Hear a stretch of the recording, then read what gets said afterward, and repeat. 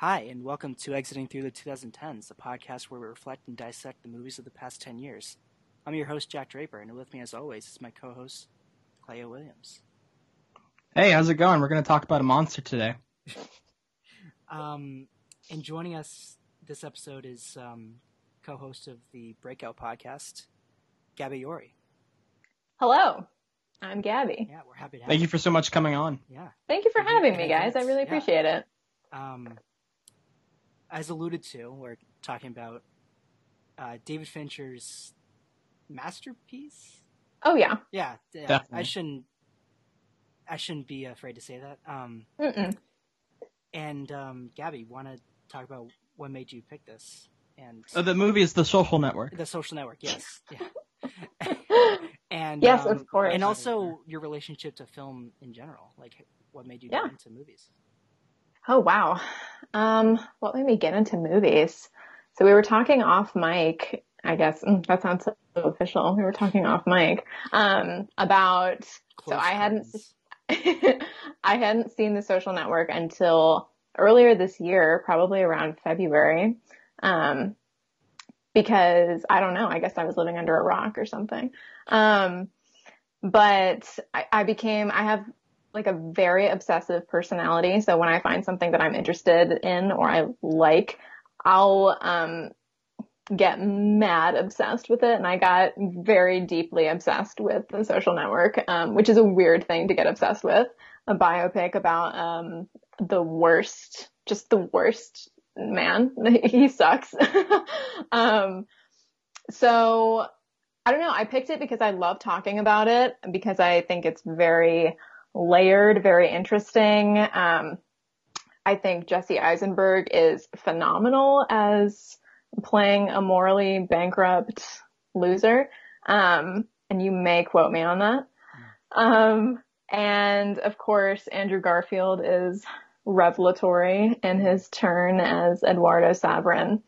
As for my relationship to film, I don't know, man.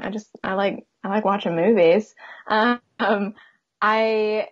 guess I got into film, earlier last year. I decided that I wanted to stop rewatching movies and start watching new ones. So I was like, in 2019, I'm going to watch 100 new films. And I did. And I was like, this is actually pretty fun and cool. So I was like, maybe I should write about it. So I started writing for The Simple Cinephile, Represent.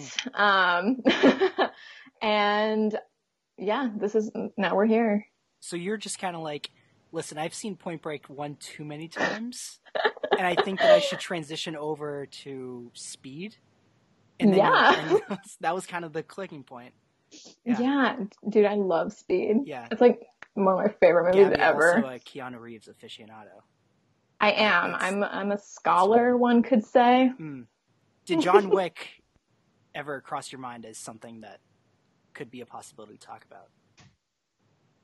Yeah, it did actually. I was going through some of my favorites on Letterboxd, and I was thinking about John Wick because my parents and I just recently rewatched all of them over the summer. And I guess you have cool parents. Yeah, and they're the best. They're the best. My dad is the one who introduced me to the world of Keanu Reeves with Bill and Ted. Another classic. But honestly, I love talking about The Social Network so much. I was like, I gotta give some time. Yeah, not only is this timely for several reasons.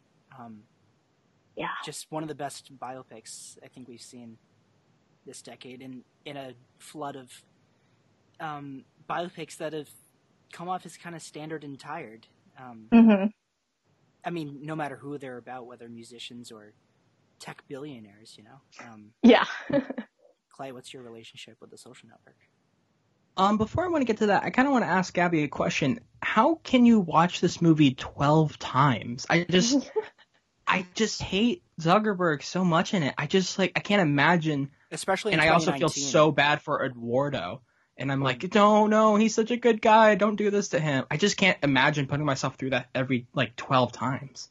Yeah. So my big thing is that so I'm in college studying communications. Hmm. And one of the great loves of my life is how people interact and how I don't know, how various interactions can shape our futures and stuff like that. So interpersonal relationships. And I am absolutely fascinated with the way that Aaron Sorkin wrote the script and the screenplay for, I guess, I don't know if it's a script, a screenplay, for The Social Network. He's, of course, one of the most incredible screenwriters of our time. Um, so I find reading The Social Network just as interesting as watching it in some cases because it's so nuanced and there's so much there about how Mark interacts with Eduardo and how Eduardo interacts with Mark. So their relationship is my favorite part of the film because um, it's very multidimensional. So yeah, Definitely. it's a pain sometimes because I'm like, man, Mark Zuckerberg, you suck. You're straight up the worst. I And for just But me, some of the things he does, like when I was like, oh, I guess I want to kick you in the face. Oh my god. yeah, yeah, and I think for me, what keeps Mark from losing sympathy is the fact that he wants to be a someone. He's worked so hard to get into Harvard, and now he feels like he has to prove himself yet again to get into a final club. And mm-hmm. and he's like admiring the people that wrote Crew, which introduces the Winklevoss twins, Yep. and he's jealous of those that he considers superior to him. Um, and I think that he Does he consider. though? I think he does. Does I he mean, think anyone's superior than him? on Oh, I'm like sorry. on not an intellectual level, um, I think that he can suss out everyone in a room just by looking at them.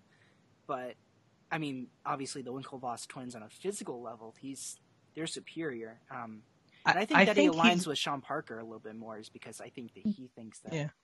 he is superior to Eduardo, but I not feel like he's in the long jealous term. of how well liked other people are. I think that's the thing. I don't think he's jealous of or thinks they're better. I think he's mad that he should be liked more because he thinks he's better. Mm-hmm. Yeah, that's a great point. I definitely agree with that. I think he's got a Um, bit of a God complex going on for oh sure. yeah, he's a full-on narcissist. Yeah. So the way I approached the first time I saw the film, I can't really remember. I'm pretty sure it was quite a while ago, maybe 3, 4 years ago. And at first, I'm like, oh my god, this is crazy. Like I think it was my first movie with that featured a Sorkin script, and I was so blown away by the fast-paced dialogue. I'm a big Tarantino fan, and I love like fast-paced dialogue is kind of like my favorite thing. I just find it so fascinating. So I was really blown away when I first saw it. It stuck with me. I didn't really view first time. I found Zuckerberg somewhat sympathetic. I thought he was like, oh, he's just misunderstood. He can't handle social interactions well. And then I saw it again. I'm like, okay, no, this guy is really much more of a dick. And this time watching it, I was like, oh God, I hate him. I hate him so much. Yeah, no doubt. I think also the current political climate can definitely shape and kind of shadow the way we see him now, without a doubt. Not to spoil a later conversation, but I So mean, Jack, how speaking did you from come to the film? yeah, I remember we. Do you guys ever burn like discs, like DVDs, onto a yeah. computer? So this was always one that was burnt onto iTunes for us, and it was like a Netflix rental. So Hmm. even though we would ship back the Netflix DVD, we would always have it because we burnt it onto a computer, and this was just always there. So before I'd even gone into film, I just remembered seeing this, and like Clay was alluding to, this dialogue is like, well, even Sorkin says something similar. It's like music. In the opening scene, in the scene with Sean and Mark in the club with, yeah, and I mean those are the first two examples that come to mind. But it's rhythmic, it's addictive, it's I mean, it won the Oscar for a reason, but so I mean, this is kind of like the most boring thing in the world to compliment Sorkin because he's Aaron Sorkin, and how many more compliments does he need? But I mean, it truly is a marvelous screenplay because of the story that they had to tell and the way they told it. It's and that's the reason why, for me, I keep coming back to this, is that it's not about the formation of Facebook. At the very core, it's about this friendship. These two best friends, no matter how much Eduardo seems to be putting up with Mark's shit and how much shit Mark seems to be putting Eduardo through, it always comes back to this thing that tears apart these best buddies from college. And I find that endlessly fascinating, just because of Eisenberg and Garfield's chemistry, for the most part. Yeah, it's unreal how great they bounce off of each other. I remember in the documentary, How Did They Make a Movie Out of Facebook, which is great. It's full of Jesse Eisenberg saying the absolute weirdest things in the world. He's such a weird man. He's quite neurotic, yeah. Yeah, which is like relatable. Good for him. But he says something about how he doesn't think that Mark values Eduardo the same way that Eduardo values Mark. And I was like, wow, yeah, absolutely. 100%. Yeah, which I thought was just a very interesting thing to say. It definitely shows that he has a grasp of this sort of fictionalized version of Mark Zuckerberg, but it was something that had been in the back of my mind, but hadn't really been like vocalized. So it was really cool to hear him say that and explore that relationship a little bit. Yeah, I agree.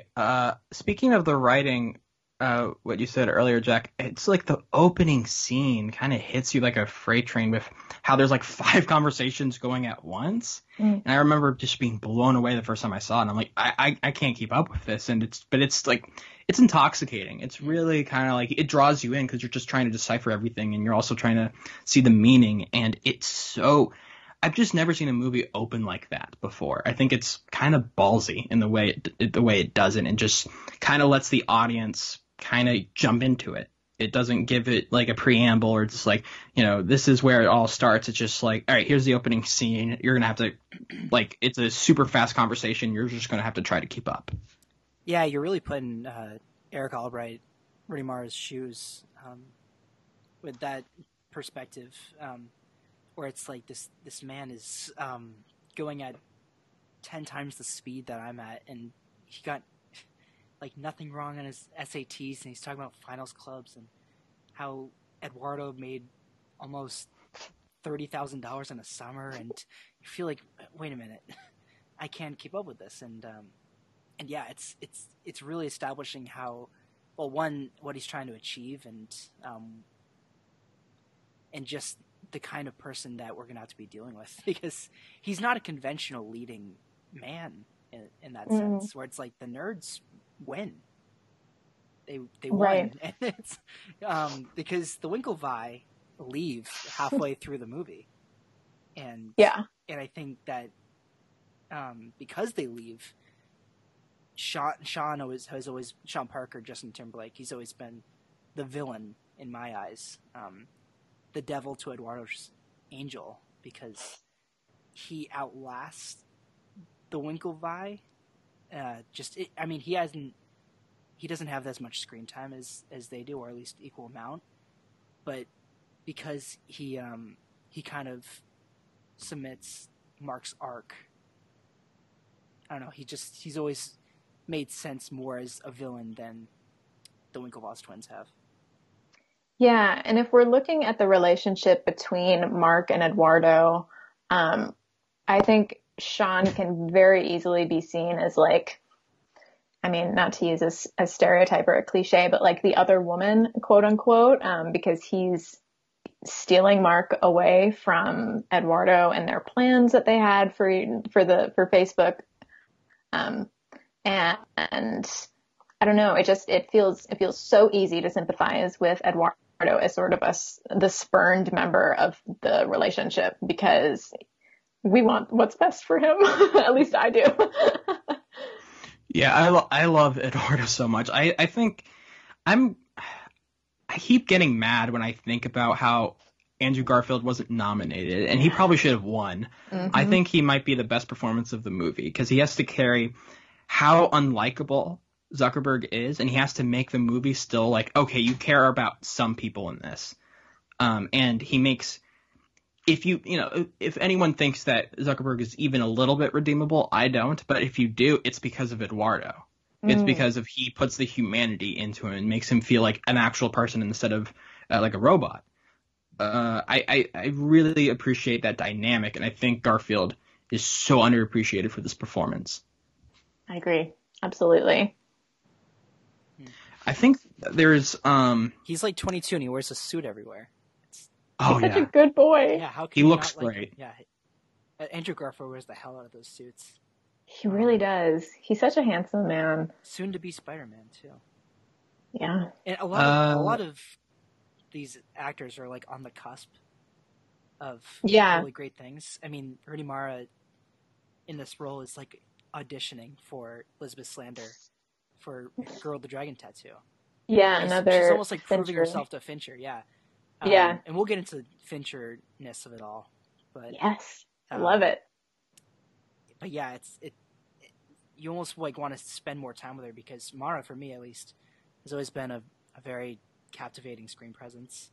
Hmm. She can look at things really well, if that makes sense. Like, I think she just has a really good way of looking at other actors, and this is no different. I mean, in fact, this is for me the first time that I saw her in anything. So, Yeah. and I think that goes with a lot of other audience members. I was texting with Jack last night. If Rooney Mara and her character wasn't in this movie, the portrayal of women would absolutely suck in this. Yeah. It would be It horrible. it would be bad, and I think I do have some problems in that aspect, especially with a lot of the club scenes and the frat parties. Just little nitpicks. I'm not the just biggest fan of how, especially Chrissy's character. I think that was just kind of lazy, but I mean, I love the movie. I think it's not perfect, but a masterpiece. Mm. I do, but Rooney Mara adds so much. I don't know. I think she's more of an audience surrogate in the sense of how, like, no, dude, that wasn't okay. What you did was monstrous. Like, it was the most disgusting thing you can do. I mean, not the most. I mean, but it still was just such a douchey move, and I really kind of like, she doesn't deserve this. Not at all. Like, she made the mistake of actually thinking she cared for the guy. Yeah. Absolutely. And I think what is pointed out a few times during the film is that Mark doesn't recognize that he's being an asshole. It's just that he wants to get his point across, but it's like you're just trying so hard. It's like you don't let anyone in. You're just kind of like trying to achieve and without being personable. So his personability comes from Eduardo, but then he's Right. betrayed. So what left does he have but Facebook?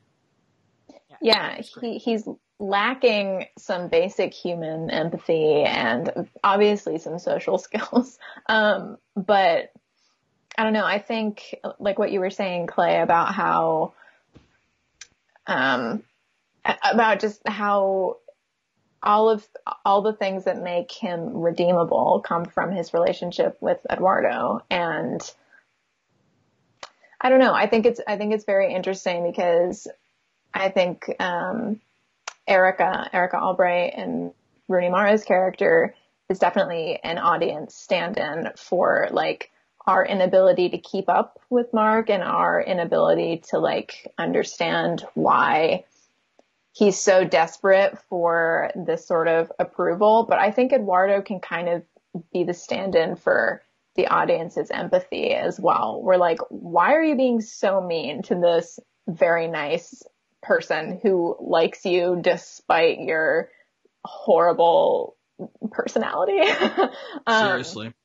Like, it's astounding to me that Mark would have any friends, let alone a girlfriend, because I certainly wouldn't want to hang out with him. Mark Zuckerberg, do not call me. I am not interested. That's on But record. That's on record. yeah, yeah, you may quote me on that. But yeah, I that's all. That's all I had to say. Uh, I so like the context of us watching it, I saw it on Wednesday, and Wednesday he was at Capitol Hill. We're 20 minutes in. Are we sure we're ready for this? I just want to. I'm not going to spend too much time on it. I just want to give a little context. Like, we're recording on a Thursday. No, yeah, we're on Thursday. I almost forgot the day.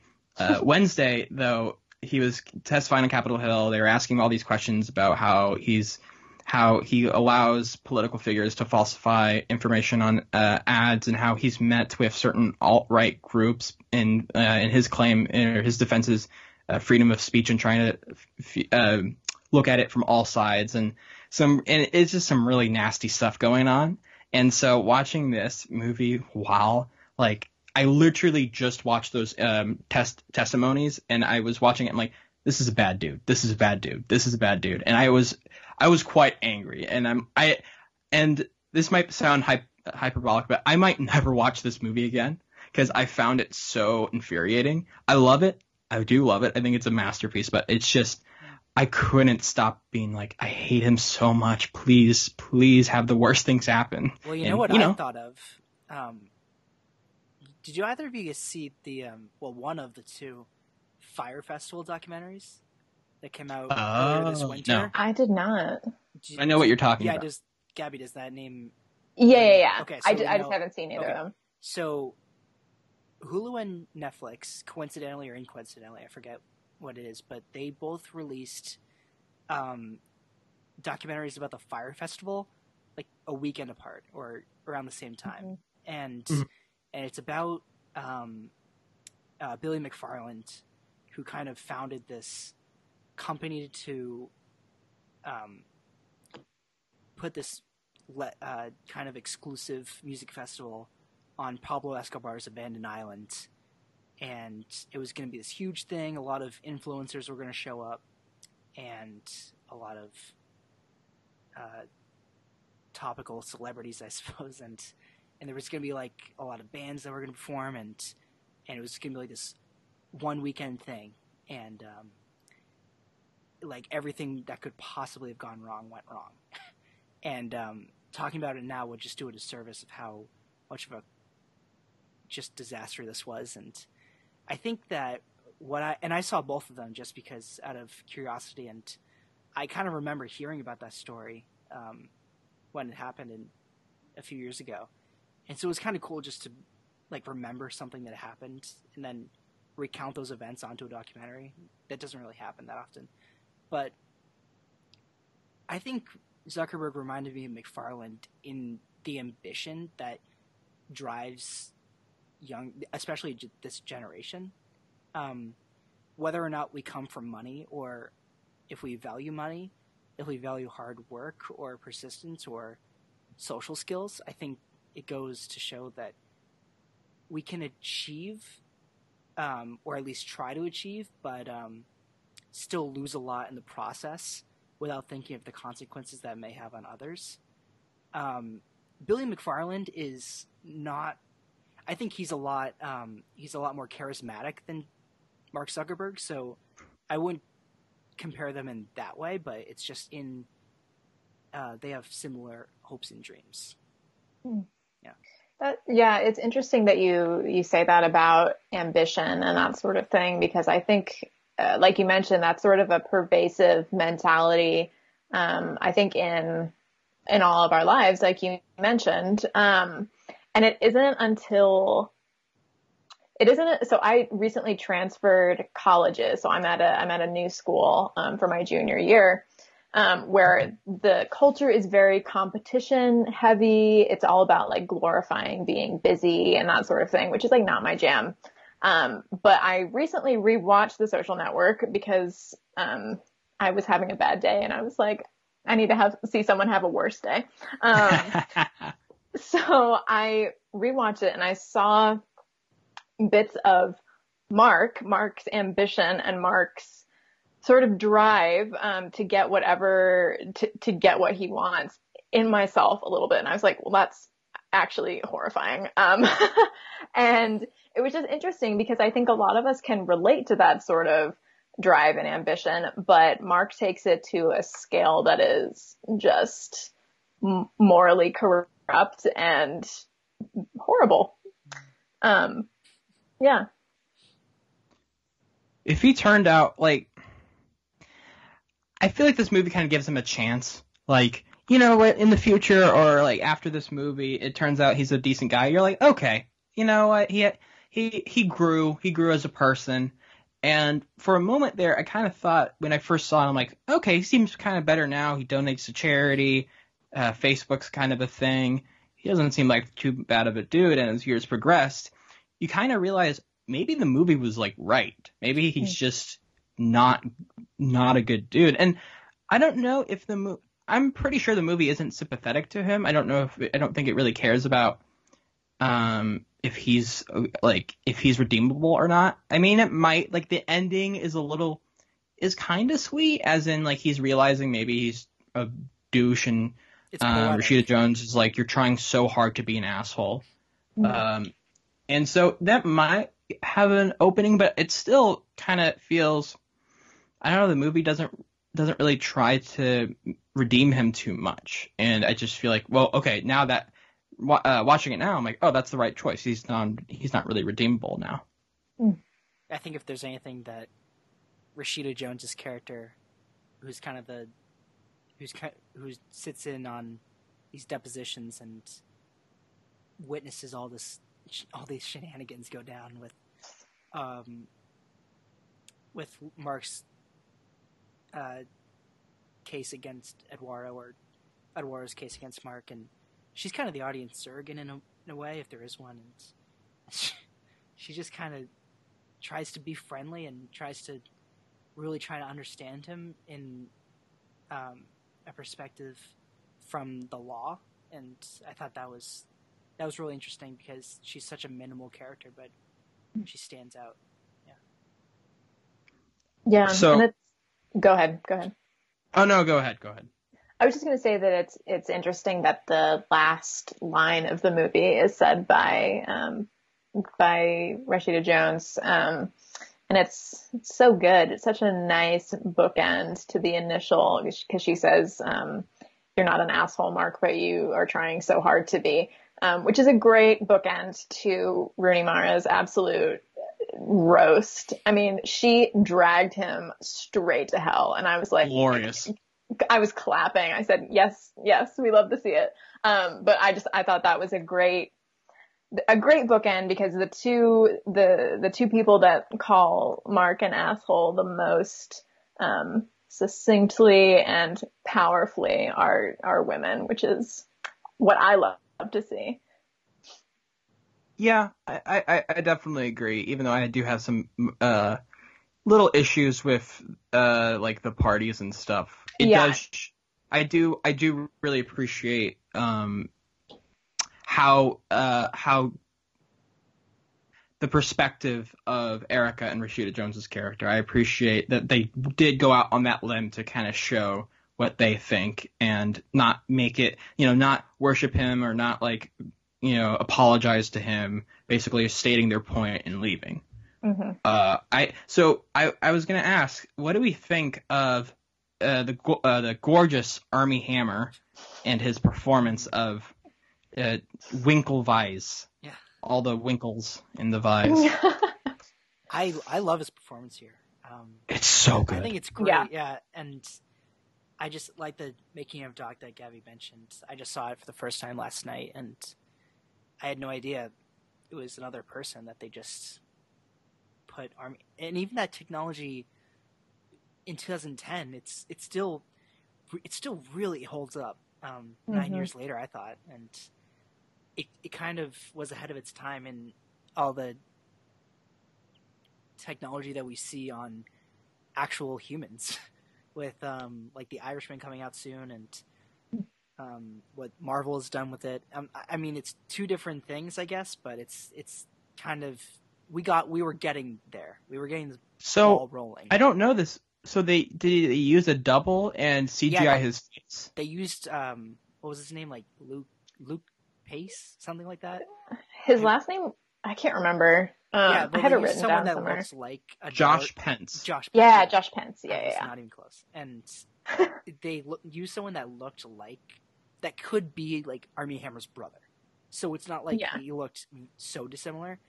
And so, like, if you look, both the Winklevoss twins aren't in a lot of shots together, so they can kind of composite Armie Hammer's face and put it onto Josh's. Yeah, and he's crazy. I didn't know that. He's another very handsome gentleman. Very handsome. Yeah. They're both like poster children for Aryan breeding. Both. Oh, that got me. I can't say it better. Yeah. Armie Hammer kind of looks like, you can tell that like he was in Sorry to Bother You last year. Mm-hmm. And I think that's the most recent role that I've seen him in.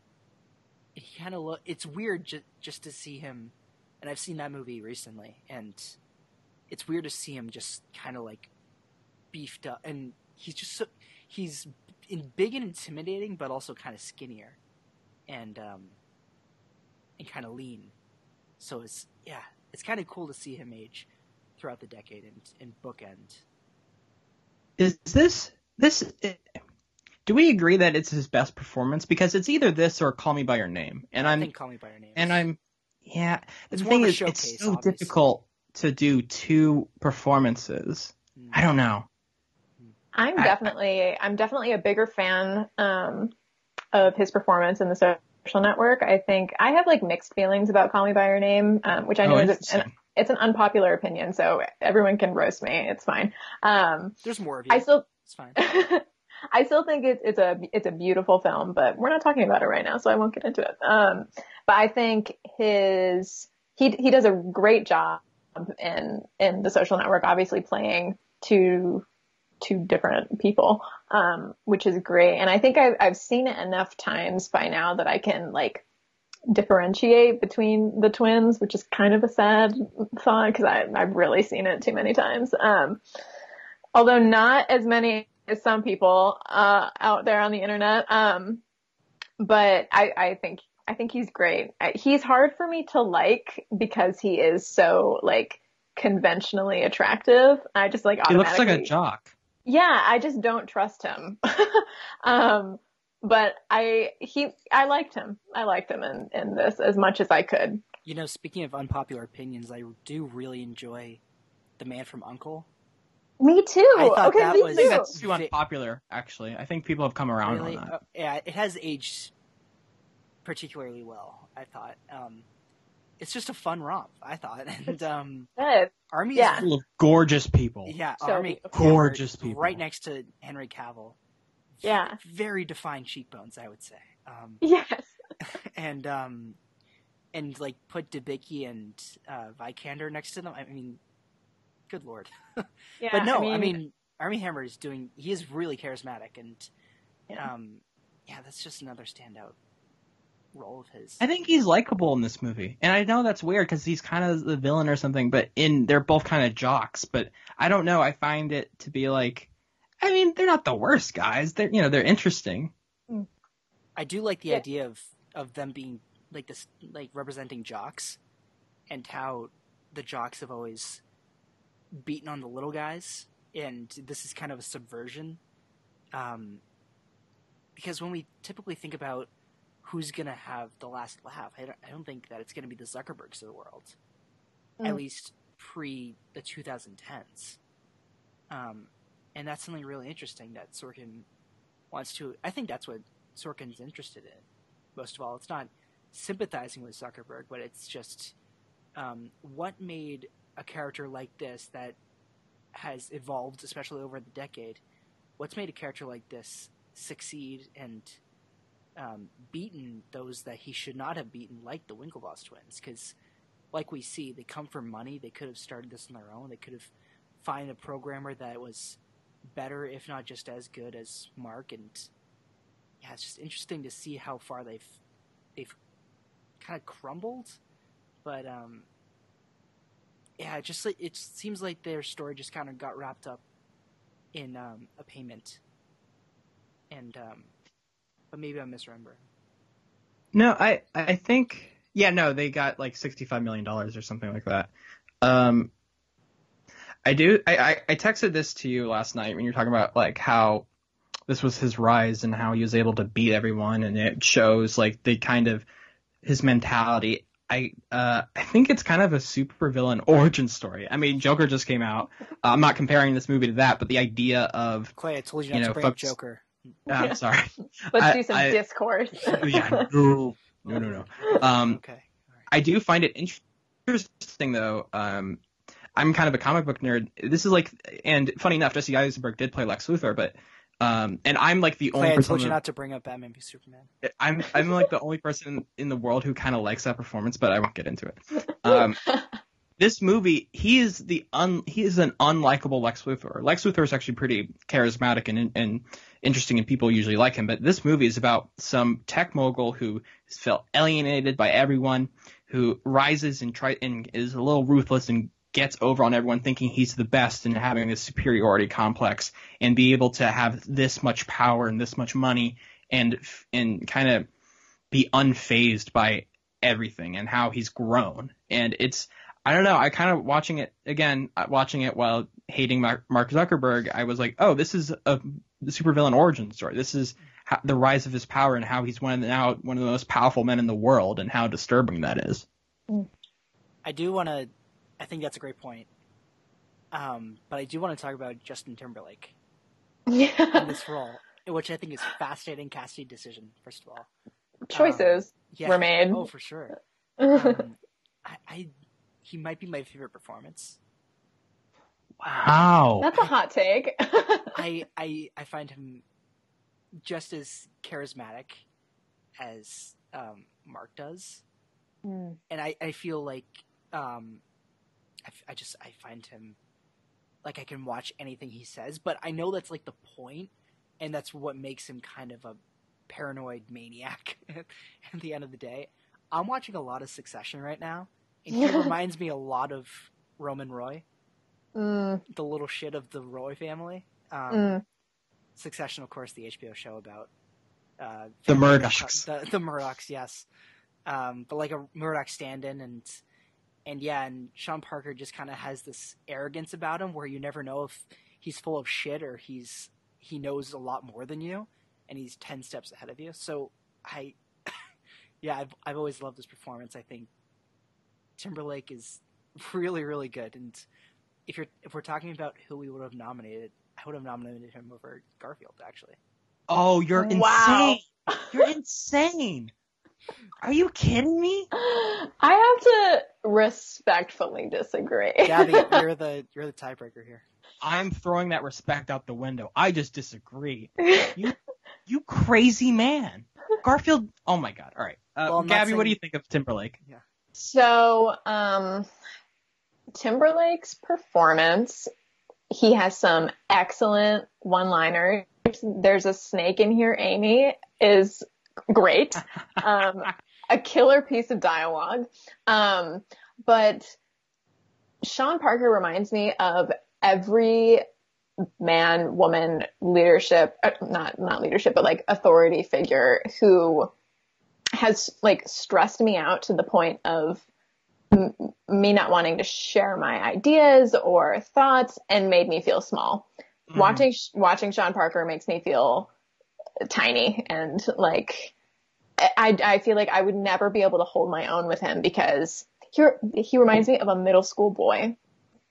Yes. And I'll get into that. I'll delve in there. Put a pin in it. Yeah, middle school boys know how to pinpoint like the thing that you hate about yourself, like John Mulaney says. Good point. Yeah, and I feel like Sean Parker would find the one thing that I'm sensitive about. It's not my hips like John Mulaney, but he would find the thing that I'm sensitive about and he would use it against me. And I know that's not super rational, but I get that vibe from him. And I don't know if it's because he's played by Justin Timberlake, who I also am not a fan of. Another hot take. I know. Sorry. Did he bring sexy back though? That's Did Sean Parker bring sexy back? up to interpretation. Okay. I would have to say if I'm casting the who brought sexy to the Social Network, it's absolutely Andrew Garfield. Oh, see, I would say Army, but I don't know. Yeah, see, he's too conventionally attractive. I'm like, I don't trust That's you. true. That's true. I feel like Andrew Garfield would be nice to me. I think he might like. I would trust him if I was sitting like in a coffee shop and I needed to go up and go somewhere. He would watch my bags. And Eduardo is Sean so Parker would suave not. too. Yeah, he's so smooth. He is very smooth. Talking about Sean Parker, it reminds me, funny enough, from another Sorkin movie. It reminds me of a line from Steve Jobs when who does Seth Rogen play? Steve Wozniak. Wozniak. When Wozniak is confronting Jobs and he's like, "You're not an engineer. You're not a programmer. You don't code. You do nothing. Why are you the face of Apple?" I'm paraphrasing. And of course, the famous line in the trailer is, Clay, we need the exact quote. Too bad. I'm the conductor and everyone else is the orchestra, or something like that. And I kind of found Sean to be thinking about that line. He's not I think Eduardo says at one point, he doesn't code. He's not a programmer. He doesn't really know much about tech. He just knows about branding. Yeah, he's a composer. He uses everyone in a sense. And he manages everyone. And I think kind of well, like the way he treats all the coders and like go back to work and keeps everyone kind of happy. He knows how to read people. That's the thing. Like you said, Gaby, about how he's able to pinpoint all the weaknesses and strengthen a person. He knows that, and that's what he uses. That's why I guess he's not that successful, but that's why he's somewhat successful in the sense of how he reads people and how he can be able to use that to his advantage. Absolutely. Yeah, no, I can't disagree with all of that. but it's not Sean Parker the character, of course. In fact, like I was saying, he's kind of what completes Mark's arc. He kind of teaches him something about betrayal and loyalty. But I just find Timberlake endlessly fascinating, just as a screen presence.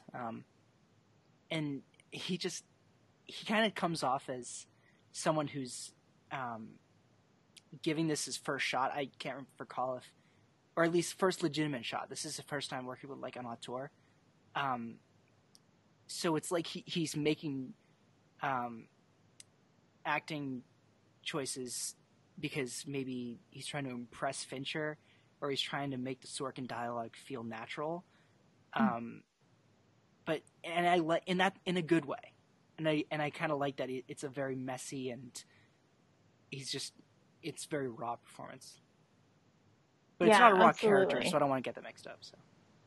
Yeah, I agree. I think it's Timberlake, considering he's like not an actor by trade. I think did a very solid job. And I won't lie, one of my favorite scenes in the movie is the scene where they're all at dinner, and when drop the thumb, it's clean.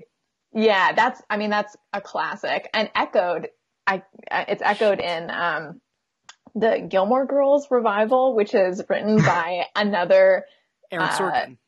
Another Aaron Sorkin-esque sort of dialogue, Amy Sherman Palladino, who I love as a writer. I don't love many of her choices. Anyway, but anyway, I love the scene when it's before the drop the. It's when everything is like, it's when Carbon Prevails plays from the soundtrack.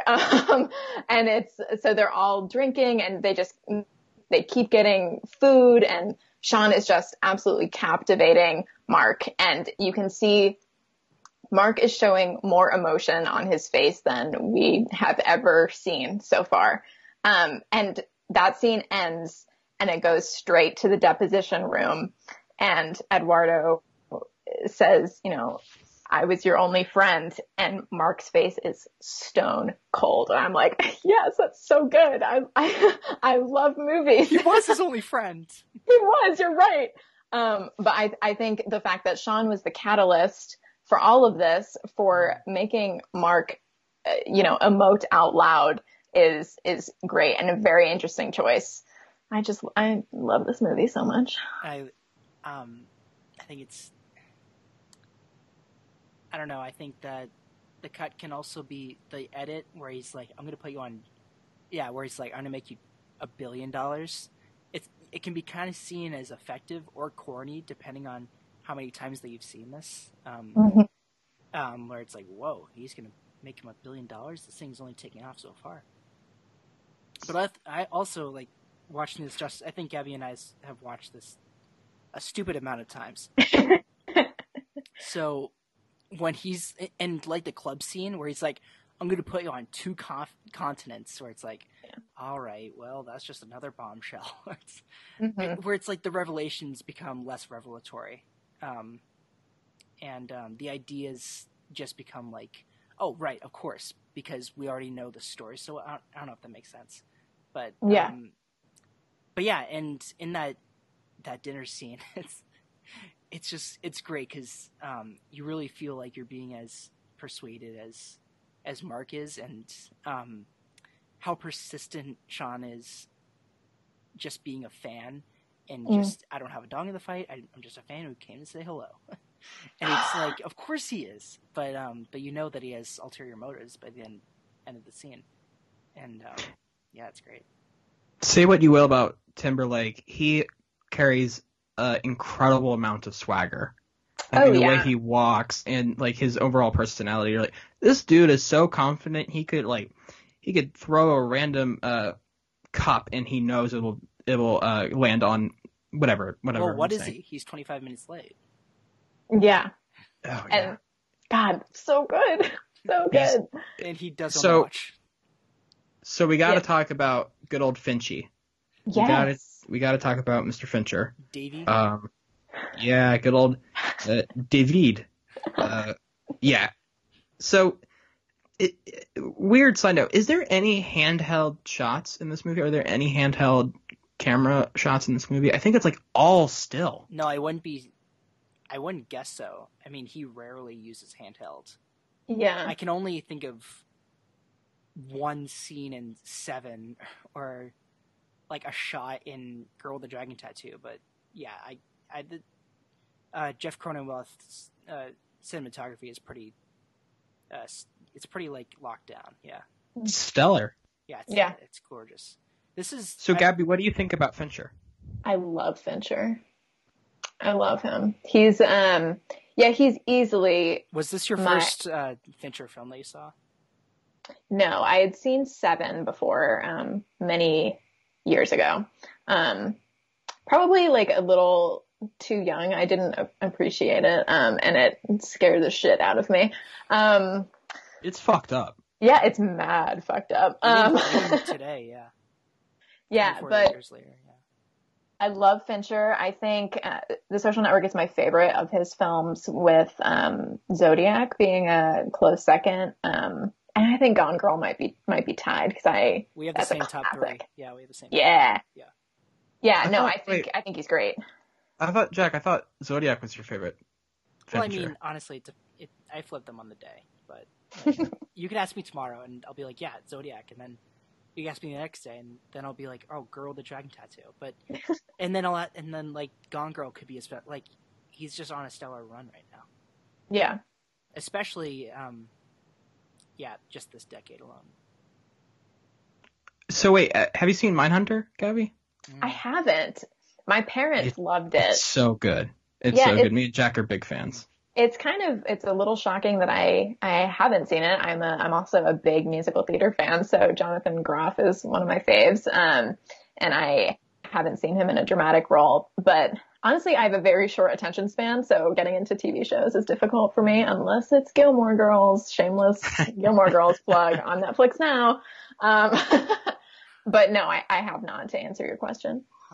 My favorite Fincher film, just to be a cliche film bro, is Fight Club. Sure. I'm sorry. It's just, I saw it at just the right age where I'm like, oh, movies can be about something and they have a Tyler message. Durden speaks to me. No, not that. I was like, oh wait, capitalism. That's a weird thing, isn't it? And then it just kind of blew up from there, of like just ways to look at the world in a different way, of like there's these social norms or whatever. But I was not indoctored in Tyler.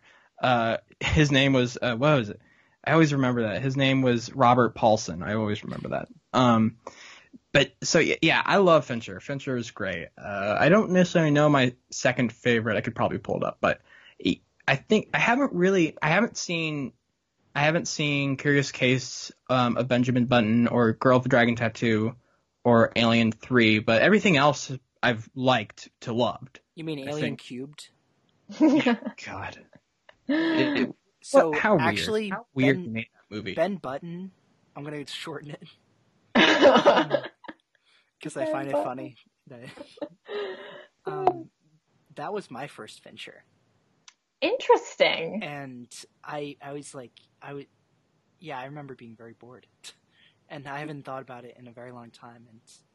And I saw the Social Network shortly after, because I had recognized the name, and that's sort of like how you get into movies. I found where it's like it's just names that kind of connects everything. So I mean that helped, and I was like, wait, so he did this, and then he did.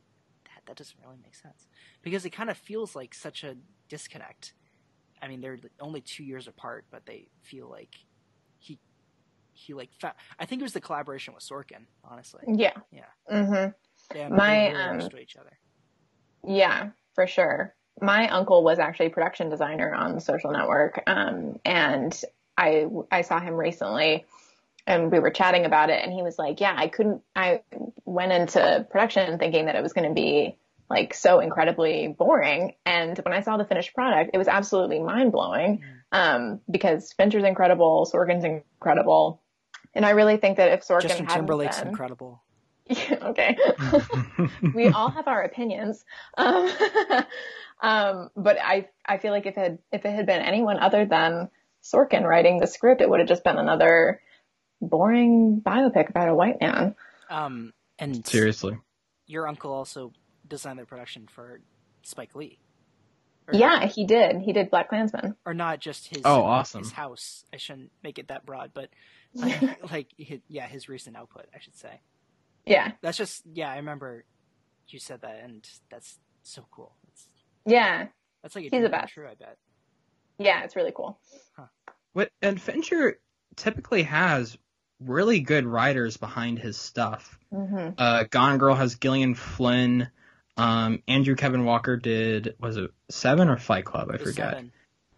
7. I find that really interesting. He really knows how to. I can't think of one bad script, even though like movies I don't love, like The Game or Panic Room. I don't think they're bad scripts.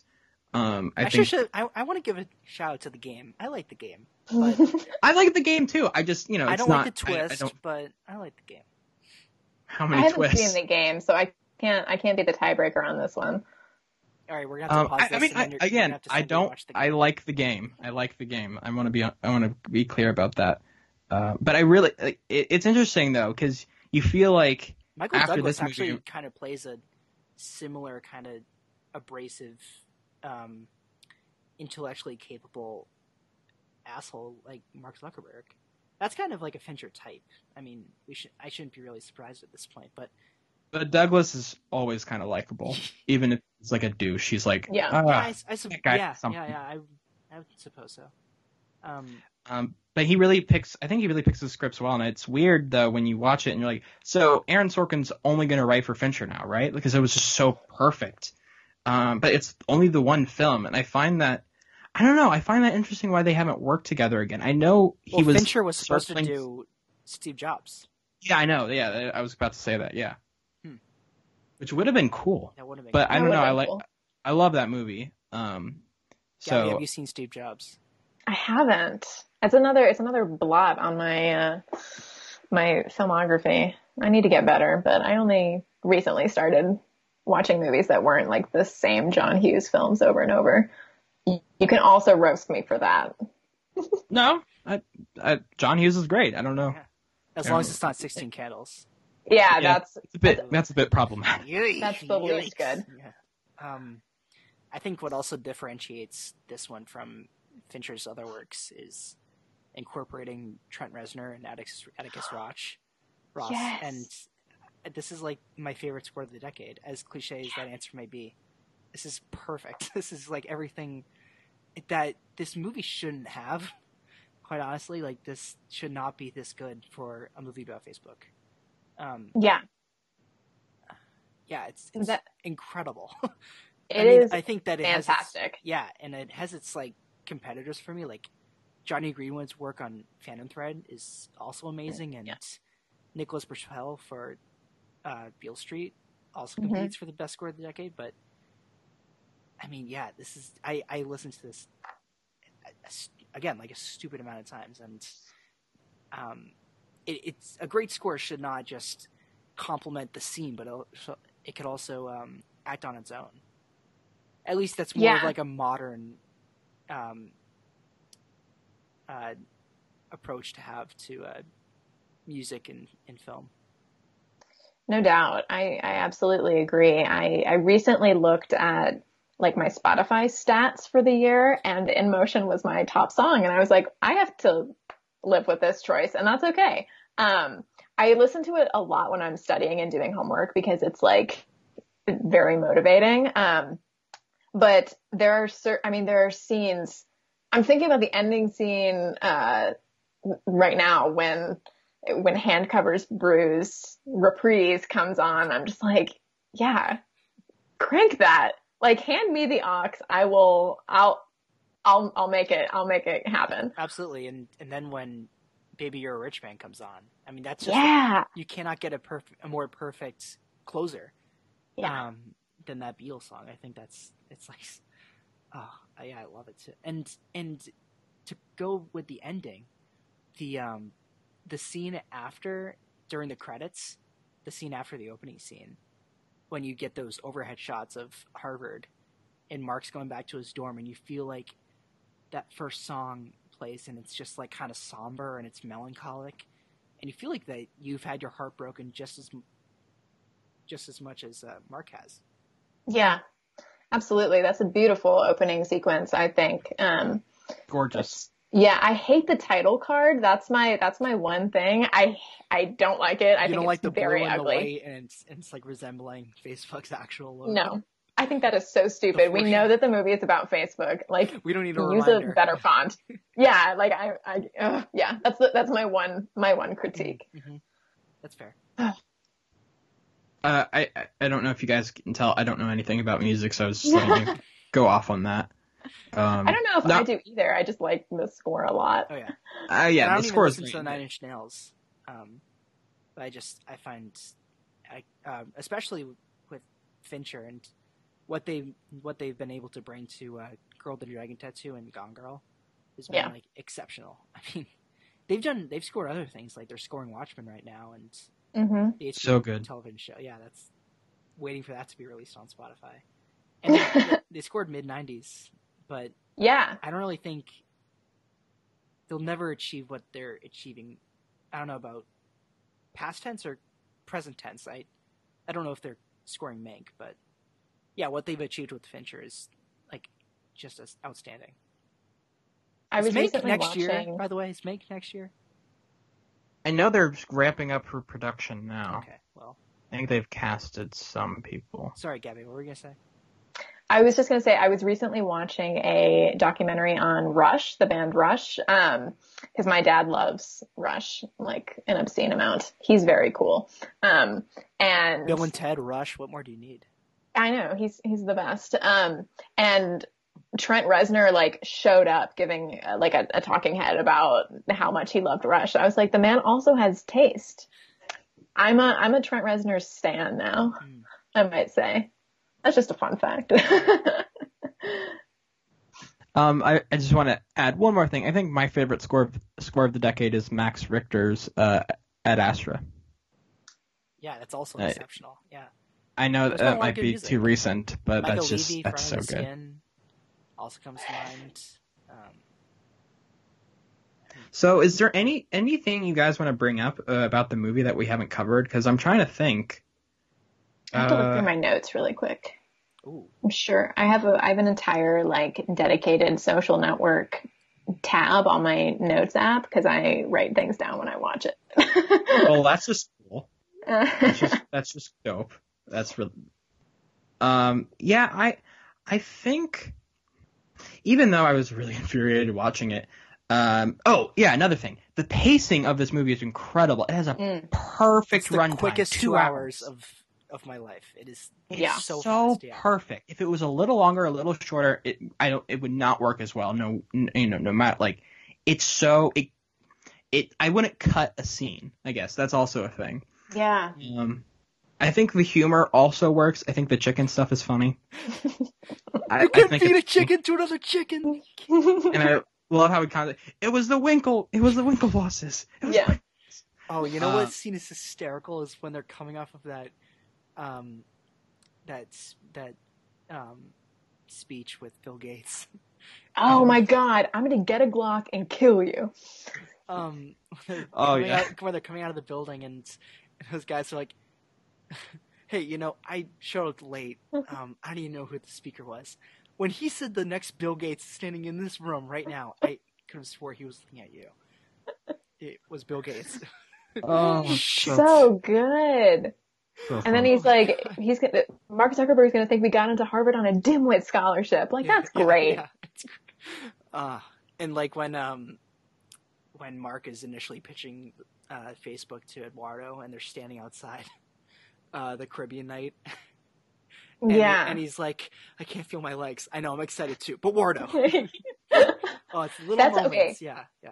There's another thing. That's the second thing that I don't like about this movie. I do not like the CGI, like cold breath. And I know that Fincher added it because it was very fucking cold. And he was like, I want to make sure that you could tell. And I was like, but it looks bad, in my opinion. I didn't even notice it, but now I'm like, oh yeah, that probably was. Yeah, it was a little weird. It was just a little too wonky. I find it interesting that Fincher wouldn't spend too much time on the CGI breath. Yeah. Because not only do you have Army's double, you also have, I think that Fincher's always been a pioneer when it comes to subtle CG. There's some locations in San Francisco and Zodiac that weren't actually filmed in San Francisco, and I know there were some shots towards the end of Dragon Tattoo of blood and fire that comes up. It's been a minute since I've seen Dragon Tattoo, but yeah, he's just always been subtly innovating CG when we don't even notice that it's there. Yeah. And he's such a perfectionist this too. Time. Yeah, right. Yeah, I was gonna say he's such a perfectionist. Yeah, for sure. Yeah.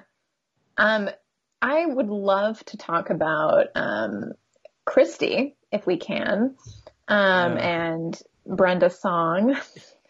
Another wild casting decision. Yeah, another choice. Did you guys watch The Real Life of Zack and Cody? Yeah, of course I did. Okay, yeah. I'm like, oh yeah, her. She's her. It was extremely jarring to be like, oh, that's London Tipton. She has an acting career now? Weird. Yeah, I know. Isn't she dating, she's dating someone wonky, someone very weirdly famous, and I can't remember who it was. I can look it up. Okay, please. It's important.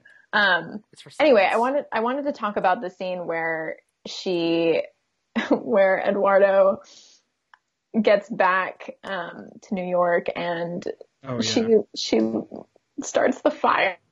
It's really funny. Okay, quick side note. I love this scene. But do we have any guesses who she's dating? Anything at all? It's very wild. No, no, I'm blanking. Army Hammer. No, Macaulay Culkin. Yeah. Oh my God. What? I mean, he's cleaned up his act, so good for he looks good, honestly. Yeah, he looks kind of all right now, but still a choice. He's been making a comeback.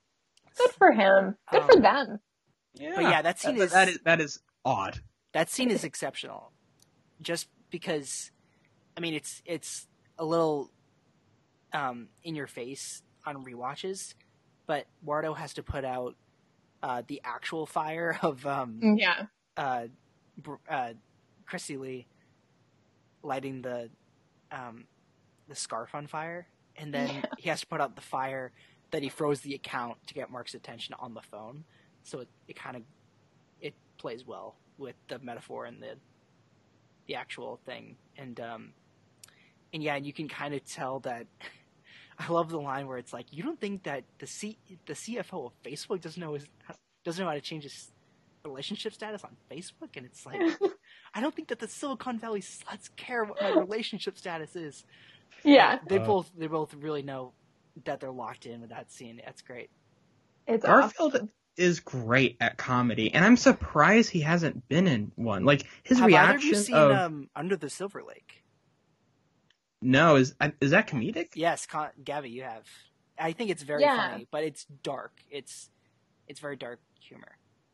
It gave me some bad feelings. Yeah, not to spoil Under the Silver Lake because it's very plot heavy. In fact, it's too plot heavy. Yeah, incredibly so. But yeah, but like he's so good in that scene. Like his reaction, like you're crazy. Yeah. On the phone, he does so many. His timing is great. His reaction shots are great. His physical movement. I think he really should be in a comedy. Like he does have like comedic chops in the Amazing Spider-Man series. Like he does have probably the best one-liners of any Spider-Man. I like the way the quippiness of him, but still. I think he'd just be great in a comedy. Yeah, I would love to see him in a rom-com, in my opinion. That'd be great. Hacksaw Ridge wasn't a comedy? Oh, yeah, no. Yeah, Hacksaw Ridge is, gut busting comedy. Actually, it was with a knee slapper. Yeah. It's really good. Really funny. No, I think he would be great. He gives very funny interviews as well, in addition to being very thoughtful and insightful. I think he's great. So I grew up watching the Tobey Maguire Spider-Mans, plural. Whatever. English is weird. But Andrew Garfield was like, when the Amazing Spider-Man came out, it was like, oh, but Spider-Man's like hot now. Everyone on the internet was like, oh, I have feelings for Peter Parker now, and I was one of them. So he always has a special place in my heart. Yeah, no, I think those movies did him dirty. I really do. I think he could have been so much. I don't know, and I didn't love certain choices, but that's another conversation. He's great and should have a bigger career. Hell, he's to either one of them because they both. Right, 2012, 2014. Yeah. Yeah. If I remember correctly, yeah. I do, he's been in a Scorsese film, a Fincher film. Yeah, that's right. Silence, yeah. He's really good in Silence. Another comedy. Really good. Yeah. Yeah. 2016 was full of them with that Hacksaw. Yeah, Silence he was really good. And he has to, put up with Adam Driver's level, and that's a really good performance. Nothing like what we see here or Under the Silver Lake if we're using or Spider-Man. He has range, and he has I wouldn't be surprised if he has undiscovered range. Yeah, absolutely.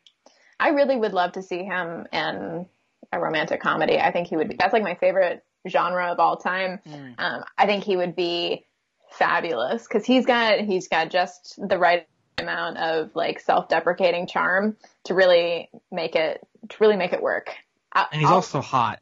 Yeah, he's so hot. I'll write something for him. Yeah. He's one of the handsome man. Put him in a Nancy Myers.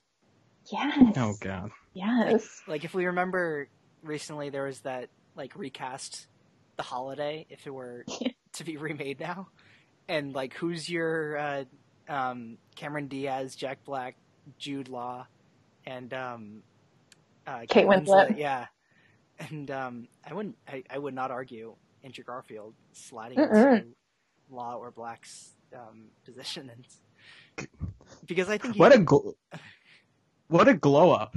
Jack Black to Andrew Garfield. If only. Hey, 2006 Jack Black, all right? Oh, God. I saw Jack Black on Hot Ones. It's an old episode, but it's him and his partner for what's his band called?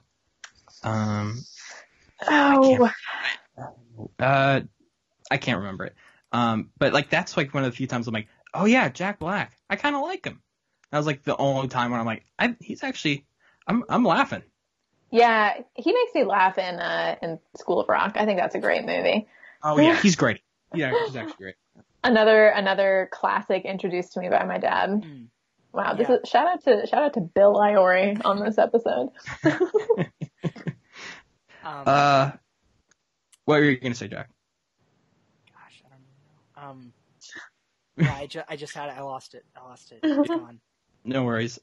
So unless there's anything else, should we get into our favorite scenes, or like our favorite scene? Like, oh wait, that's what I was gonna do. I was gonna make a joke about if Nancy Meyers had directed The Social Network. Boy. I mean, honestly, now that I'm thinking about it, they have similar levels of meticulousness.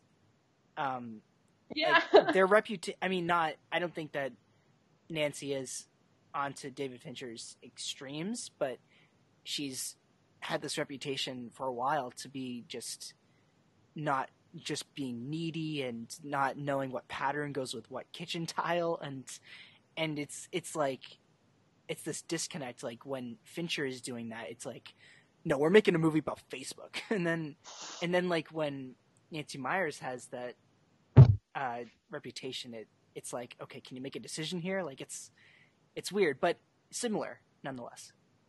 I would love to see a remake of The Social Network directed by Nancy Meyers and a remake of The Intern directed by David Fincher. Oh, that's so good.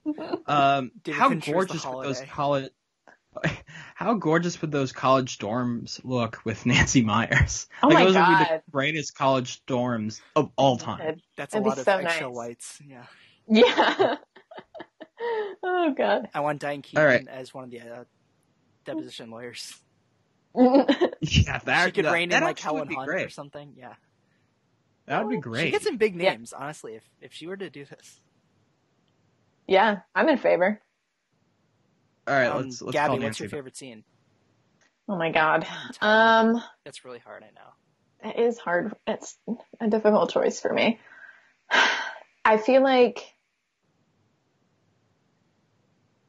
I don't know. Someone say theirs first. I have to think about this. I'm sorry. I was thinking I would give the guest pick first. I appreciate it, but backfired. Jack, do you have one? Oh my gosh. God, yeah, I'm kind of blanking too, and I'm usually they're all so good. I usually have one. No, you know what? I do have one. It's the first time we meet Sean Parker. And it's not. I'm not trying to come across as like. You love Sean Parker. We all know. There's a snake in here, Amy scene. Oh, that's great. No, it is. It is really well done. Just the fact that Div. We haven't really mentioned Max Minghella at all. Oh yeah. It was really in kind of a thankless role, but I think he does well with it. Yeah. But he's like, well, why wouldn't they try to expand to Stanford, right? Mm-hmm. Yeah. And then we just cut to Stanford without any explanation, without any title card. Like Sean Parker recently founded Napster. Like no explanation like that. And we just see Justin Timberlake and Dakota Johnson, who we haven't mentioned either. But yeah. Yeah, you're right. Great little appearance of another person who has had a fascinating decade. And yeah. And so then we get into this whole kind of exchange, and he makes a great first impression on the audience that he's a hard worker and he's persistent, and he hasn't had that much luck in finance and business, and the fact that he is Justin Timberlake and he's so charming, he kind of coasts on that charisma a little bit.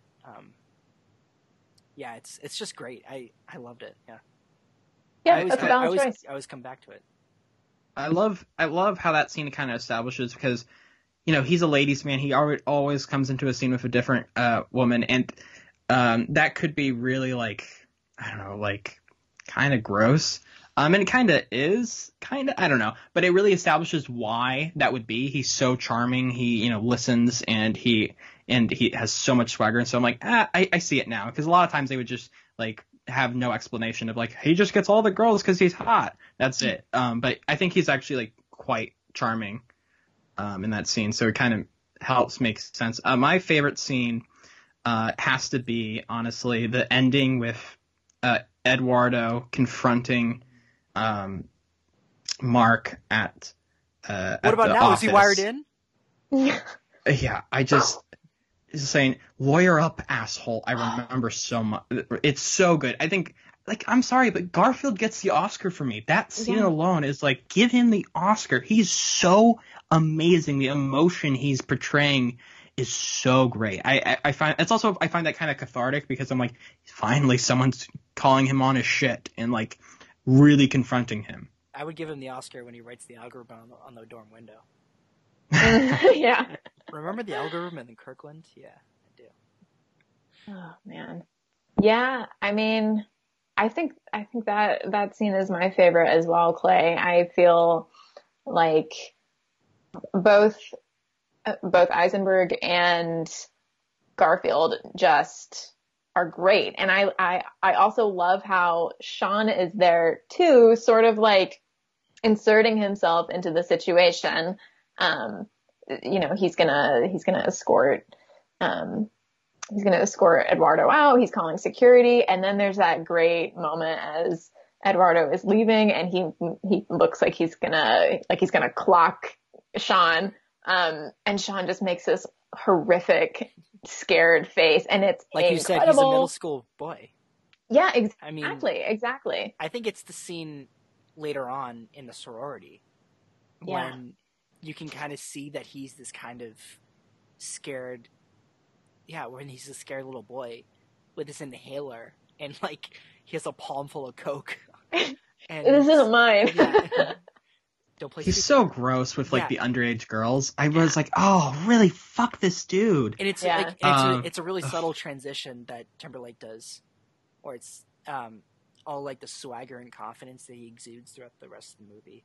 It's just kind of abandoned there. I found it very effective. Yeah. I love that scene. I think it's great. I think Andrew Garfield, king of my heart. So good. I think he's wonderful.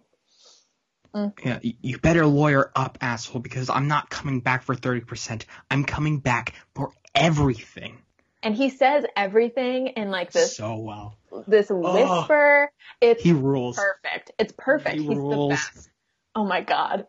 I'm all fired up about him. This is an Andrew Garfield stan account now. Seriously, me and Gaby should just start a podcast being like, Andrew Garfield, he's pretty fucking awesome. I think I'm in favor of it. Just kind of go through like 99 homes and Hacksaw or we Ridge. just talk about this movie for like 90 episodes. Right. Yeah. Just like, remember that scene where he says that line? It's pretty great.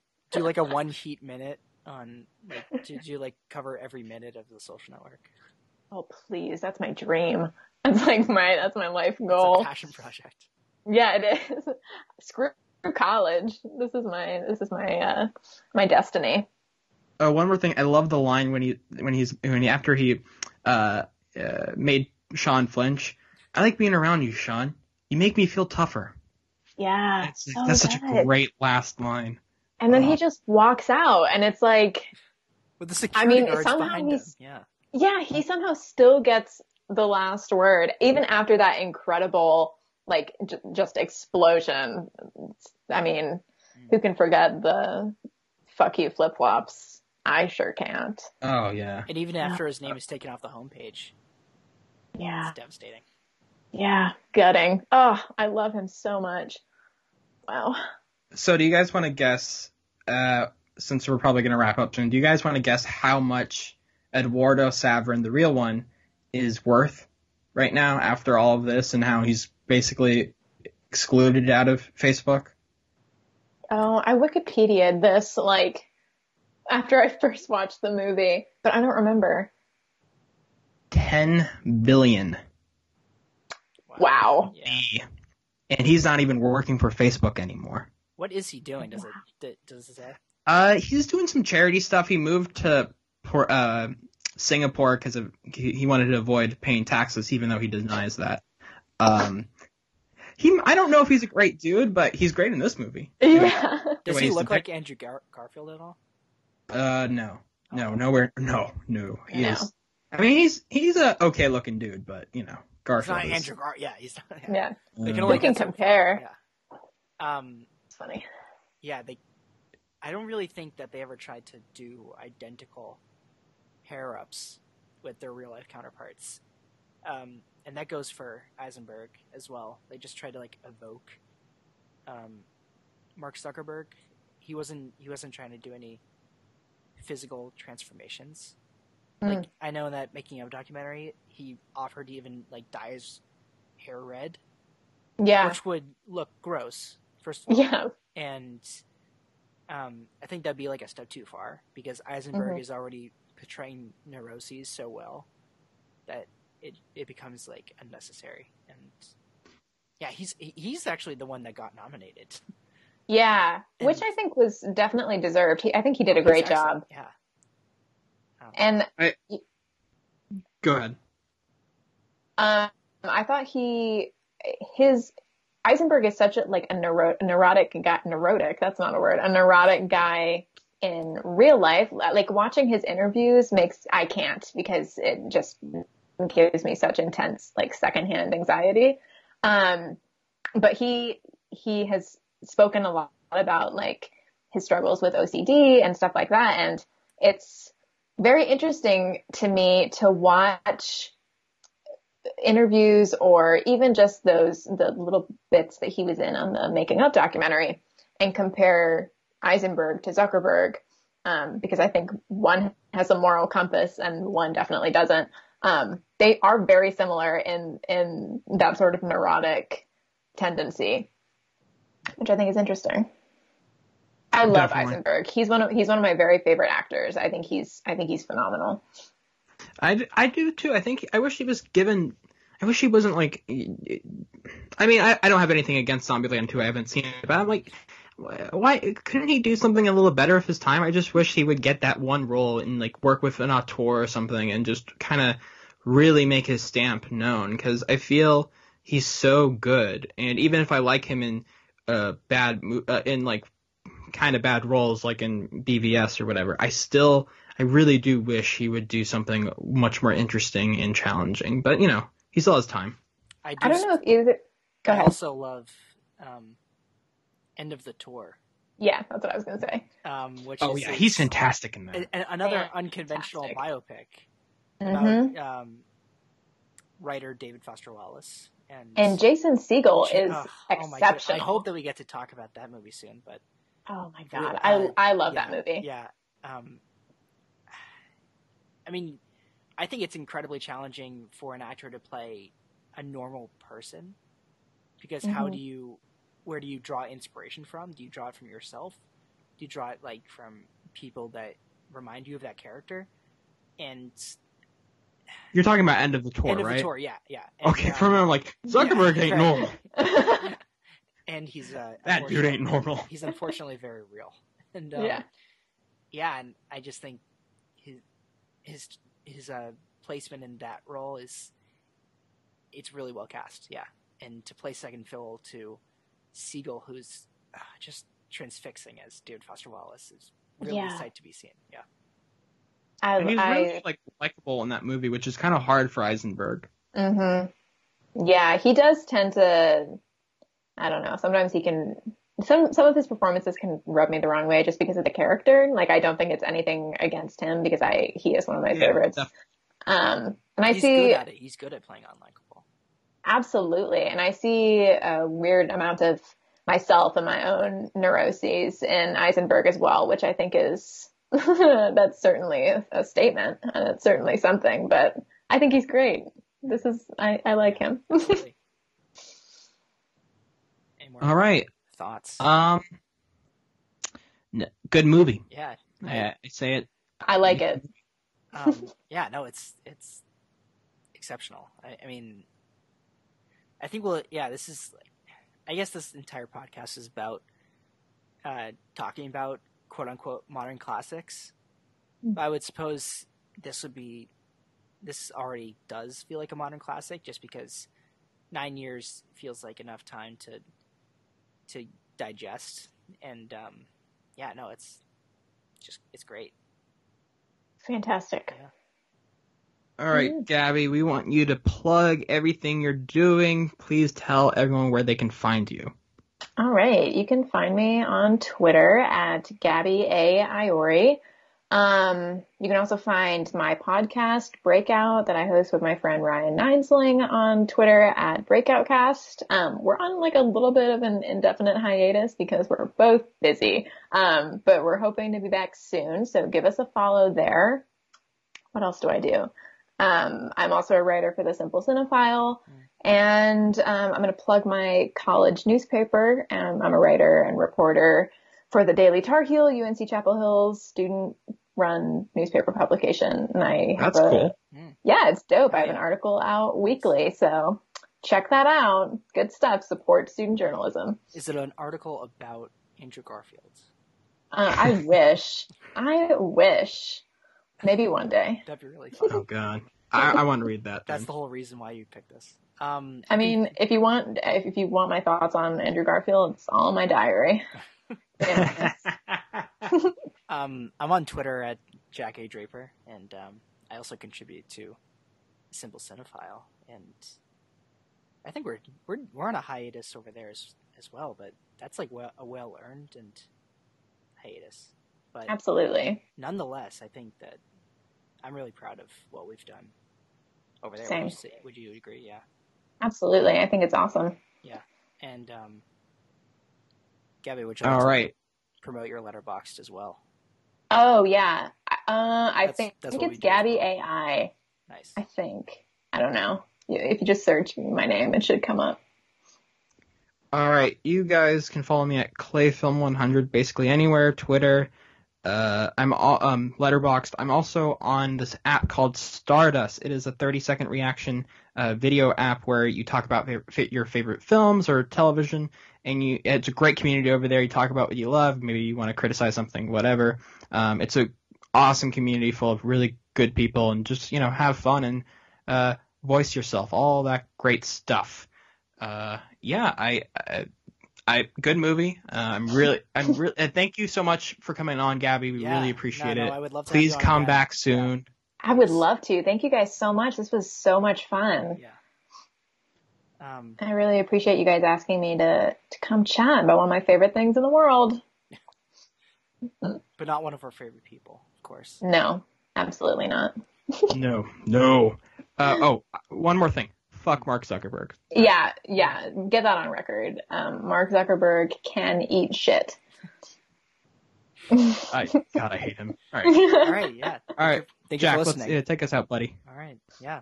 Stay tuned next week for whatever it will be. We'll decide. Yeah, we'll decide in the meantime. All right. All right. Keep exiting.